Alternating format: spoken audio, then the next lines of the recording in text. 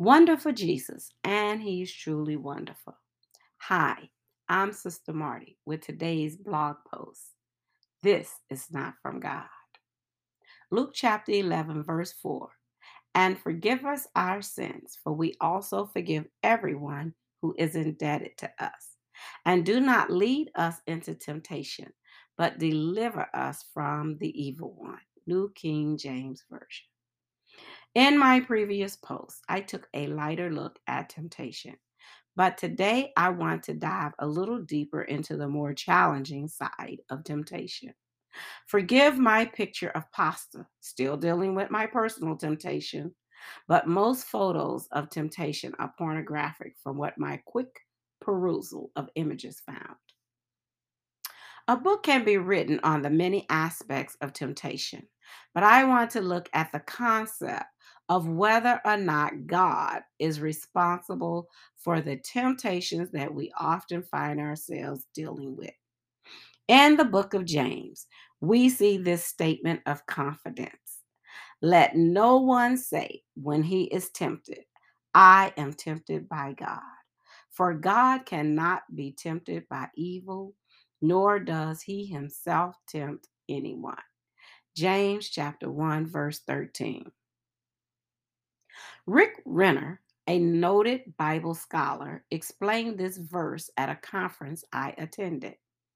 He said that James was telling the church that if they were saying that they were being tempted by God, to stop saying it, because God cannot be tempted by evil, neither does he tempt any man with evil. He explained that because they believed God was sovereign, they thought everything was from God, including sin. But since God is not evil, and evil is not in his nature, he doesn't tempt us with evil. Douglas Moo, in his commentary on James, wrote similar words. He said that having the wrong attitude about temptation leads to us failing to overcome them. How can you overcome a temptation successfully when you believe it was God Himself who led you into the temptation? Moose said that you can't. Because that type of attitude, thinking that God is responsible for the temptation, will make it easier for you to give in to it. Watch and pray lest you enter in temptation. The spirit indeed is willing, but the flesh is weak. Matthew chapter 26, verse 41. Again, the Savior tells us that we are to pray that we do not succumb to temptation. We are to be on the lookout for the traps of the enemy while praying that we don't fall into them.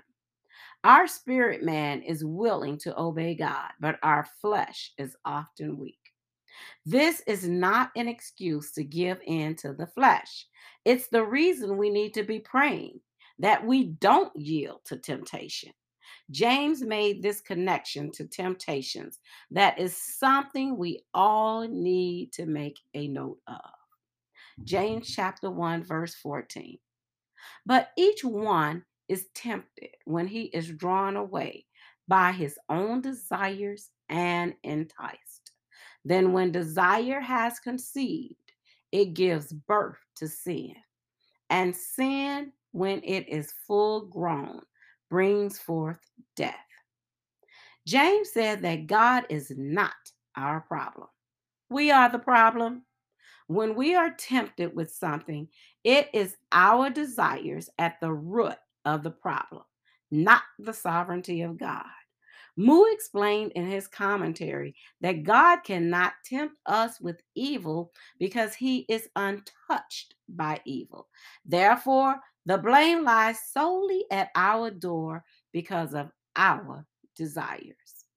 In the New Testament, desires refer to selfish, fleshly, and unlawful things, typically of a sexual nature. But this verse refers to desires in a broader sense of the word. James seems to be describing that tendency we all have towards sin. Moo explained this desire as a hook with bait on it that lures the fish into captivity. God isn't on the other side of that pole. Satan is. And even though he is our defeated foe, he is forever setting up traps to ensnare us again into bondage. That's the power of temptation. James said that when temptation can create a desire within us, that desire leads us into sin, not God. Even though we have an adversary who is actively working against our walk in Christ, even he can't make us sin. His temptations are strategic and his suggestions are strong.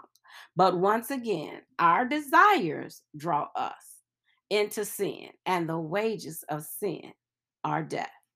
Well, you might be wondering at this point about the role of God in all of this. After all, He is sovereign and can stop anything He wants to stop. So, why doesn't He stop the devil from tempting us? Good question. I hope I can correctly divide the word of truth for you about this. Let's go back to 1 Corinthians chapter 10, verse 13. No temptation has overtaken you except such as is common to man. But God is faithful, who will not allow you to be tempted beyond what you are able. But with the temptation will also make the way of escape, that you may be able to bear it.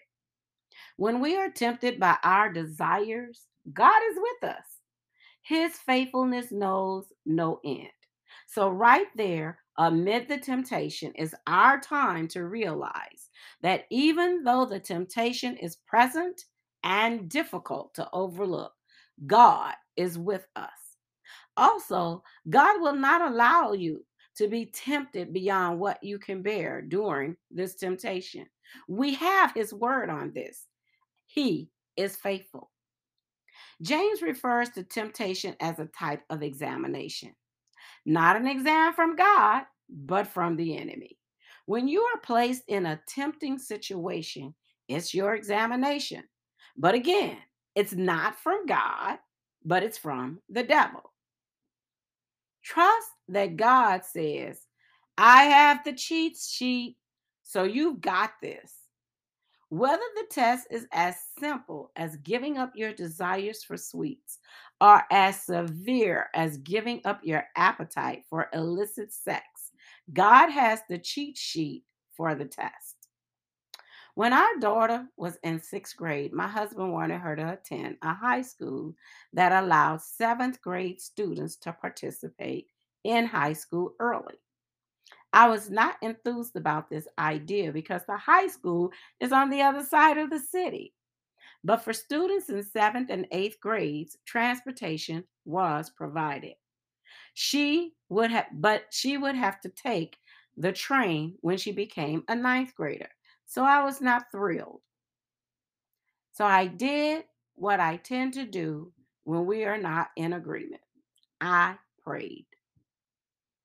One night before she took the entrance exam, I had a dream. In the dream, she was taking the exam.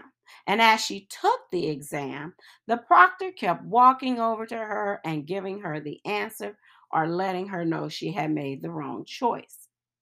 I know that was my confirmation that God wanted her to go to that particular high school. But as I was typing this blog and thinking of how God is with us during temptations, I remembered that dream.